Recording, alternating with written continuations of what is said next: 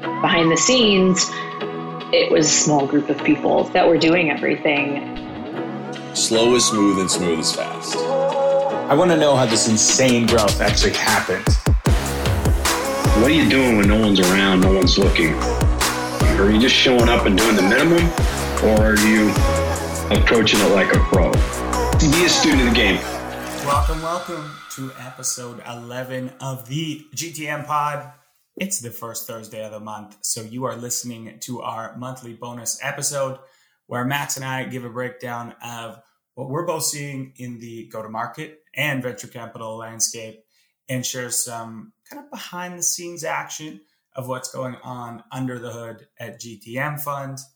Max, welcome back, my friend. Listenership has skyrocketed since the last time we recorded, so pressure's on now, my friend.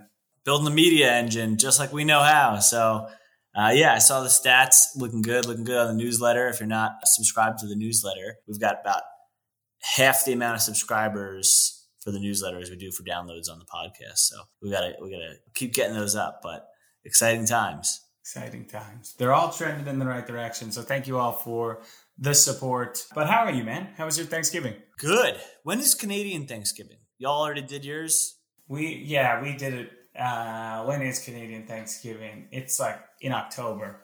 Okay. All right. Sounds very Canadian. We eat turkey. I feel like it makes more sense, honestly. We have a little bit more of a break between our turkey and then Christmas again. You guys kind of just like, it's this amalgamation of, yeah, it's too much. Yeah, it's too much. We cram it all in. You're going to take time off? Let's cram it all together. Let's get it all over with. It's weird to have the World Cup on while we're in winter here, though. So that is a weird thing. I do like it much better in summer. I think the vibe, the energy around it is just much more fun in the summer. But it was cool to have a morning of World Cup action and then an afternoon and evening of NFL action. So I'll take that all day. Had my fix of my go-to is pigs in a blanket, like mini hot dogs. And then pumpkin pie. As long as I have those two things on Thanksgiving, I don't really care about the turkey or cranberry stuff, any of that.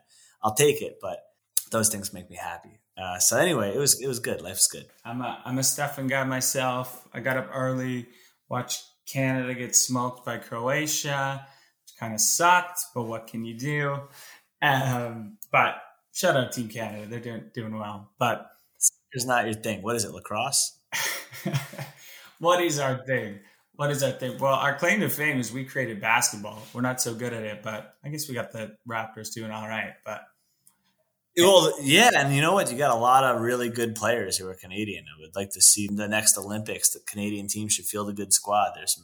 Wiggins is playing well. RJ Barrett, I think, is another one. There's quite a few like really good pros. Anyway, so kick us off. What are we talking about today? Let's start at the beginning. What's the latest? Give our listeners the insider edition of everything GTM Fund. So I know we did 5 deals this month.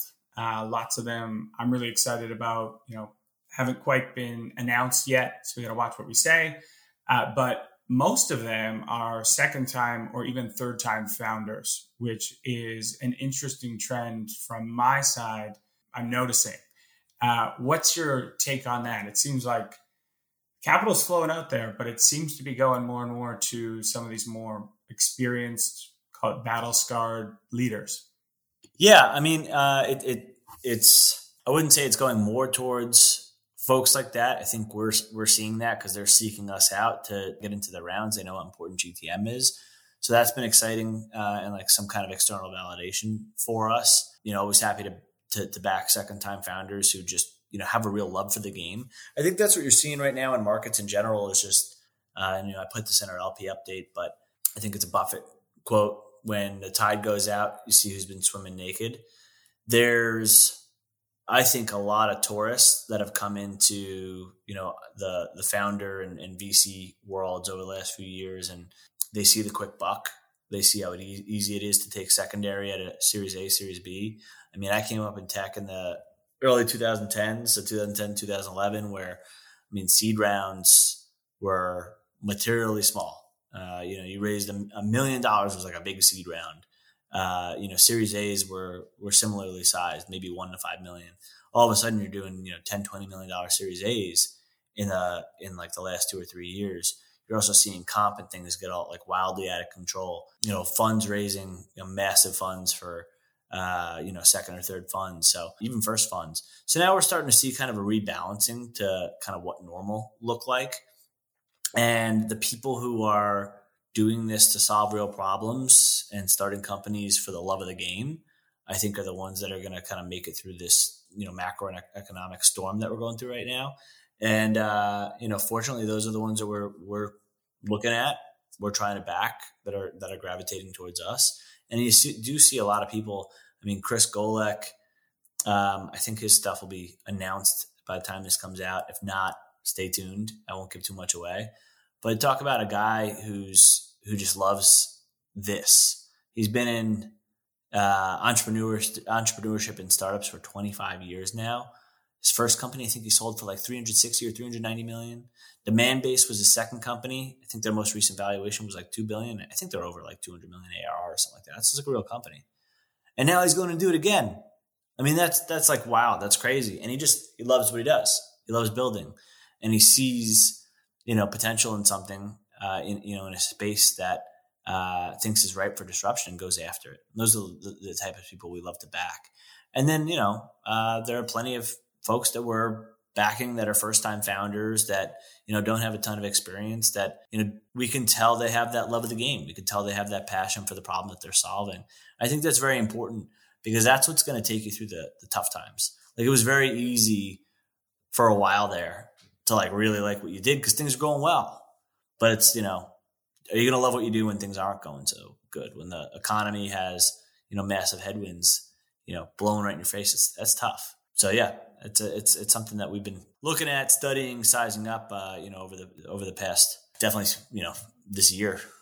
I mean, going back to falling in love with the journey, we've had some conversations online, and, brings back this almost competitive killer instinct element to it. When we were both coming up, some of the tougher times I remember were certainly the most rewarding, and when I had the biggest capacity for growth.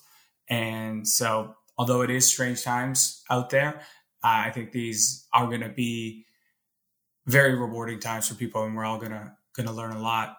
Have to do some shout outs. Of course, we had some incredible portfolio companies announce their Series A, Name Coach, GitPod, Primer. Super exciting to see Primer continue to crush even in this macro environment. We got back, it was in 21. We got into their seed round actually. And on the flip side, also I've had some really great family offices and well-known institutions on the LP side, which we will announce when the time is right. But this will just allow us to take larger pieces of equity in these high conviction bets that complement our Capital Plus model, which is something I'm super excited about. Last piece I wanted to touch on was, so we got a Buffett quote from you. You also shared a Bezos quote in our internal monthly update. So you run the gambit of VC cliches that that you can quote, but doesn't mean they don't ring true. Share the second Bezos quote and kind of what you pulled from it. Yeah, and to be fair, I pointed out the VC cliche. I usually don't do quotes in my LP updates. Nonetheless, do like a Buffett and a Bezos one. But when someone congratulates me on a good quarter, they don't realize how those results were fully baked about 3 years ago. So that was the Bezos quote. And, I think there's another one that Benioff said in Beyond the Cloud around how great financial crisis of 08, 09, his biggest regret was not hiring more enterprise sales reps during that time. Because what happens is you go through this period, recession, whatever it is, a year or two, however long it is, and then you come out the other side and like everybody's kind of has to restart the car. And so if like you're driving at a low speed still, you can just step on the gas, you're going to get further faster than anybody else. And I think, there are a lot of companies that are cutting right now, and they're, you cut fat, then you start to cut muscle, then you start to cut bone. And when you start cutting muscle, it gets harder to, win the race. When you start cutting bone, it's hard to win when you cut a leg off, right? So like a lot of companies, I think, are trying to find this like sweet spot where they can continue, default alive or whatever it is, while also being able to stay afloat and continue growing. But you don't want to cut into that growth too much. And, for the area that we're investing in, I find it's a great time to be investing in companies that are, building products right now from scratch, doing customer development, because it's a time where there's not going to be a lot of growth in general. So spend this time really building, getting the foundation right on the company, forget the whole growth at all costs. You can come back to growth later, but really focus on building something that's, going to be a need to have, is going to drive revenue or drive efficiency for companies, or drive, is one chain link away from those things and not multiple chain links away from those things. Definitely something that's a need to have over a nice to have. And, ultimately we're in a period right now where software is going to continue to eat the world, and, AI and ML models are just getting, pretty incredible. GTP4 is coming out soon, and some of the news coming out around that. We've got an LP who's, the head of sales at OpenAI, and pretty incredible what we're hearing. So we're excited to see, a lot more companies come out of that. And we've been able to invest in a couple of great ones in that space with Gantry and Semi Technologies and Continual and a few others. So yeah, Writer is another one that May's been on the podcast. So we just think, everything's going to come back, in the sales tech space, not the crazy multiples and all that other kind of stuff, but the spend on SaaS. And so, we want to invest in folks that are building, really meaningful technology right now. And I don't care so much if they're at 100K or $1 million ARR or whatever it is, and what the growth rate is. I just want them focused on, finding that product market fit and, building something real. Absolutely. And yeah, go back if you haven't had a chance to listen to episode 9 with May Habib. We did dive into kind of the evolution of AI and how quickly and rapidly it is growing. You mentioned GPT-4. I was reading, it's like 1,000x stronger than GPT-3. It's pulling 100 trillion data points now, which is just absurd what that is going to do, and the true business applications that are going to come from that. So definitely a category of huge interest to GTM Fund and us right now, and one we got our eye firmly on. So you mentioned this, you talked about restarting the car, and I know we try and stay away from black and white thinking, and we don't claim to have all the answers. We're not economists, but there's a lot of founders now that listen to this podcast.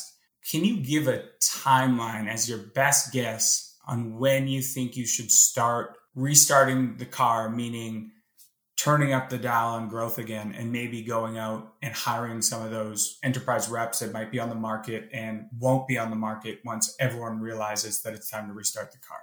Well, it's a very nuanced question, because it depends where your company is, how much money you raised, how much runway you have, do you have product market fit? And is that like the main blocker to growth? Is it capacity right now, rep capacity? Do you have a highly efficient organization, or is that an area which you can, push on in the meantime? Are you fundraising right now and, have 8 months left of runway? There's a lot of different variables that go into that. So ultimately, if you can afford it and you have the runway and your product is ready for it, you should definitely have enterprise sales reps ready to go.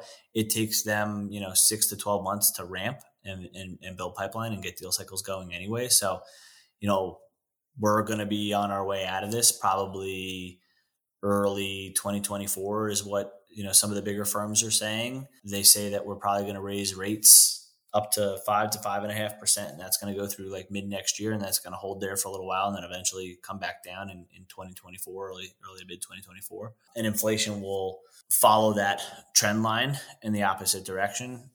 So, inflation will continue to come down. And then as they hover there, that rate, the inflation rate will go into the 2s and then hopefully stick in like the low 2s. So I think when they come down on the Fed rate, they'll go from 5.5 or whatever it is into the kind of mid to high 2s. So I think until that happens, we're not going to see the other side of this. Now there could be other things that happen in the world that trigger that. And I think the folks in the All In podcast did a good job explaining, some of the things that could happen potentially, wars, what have you.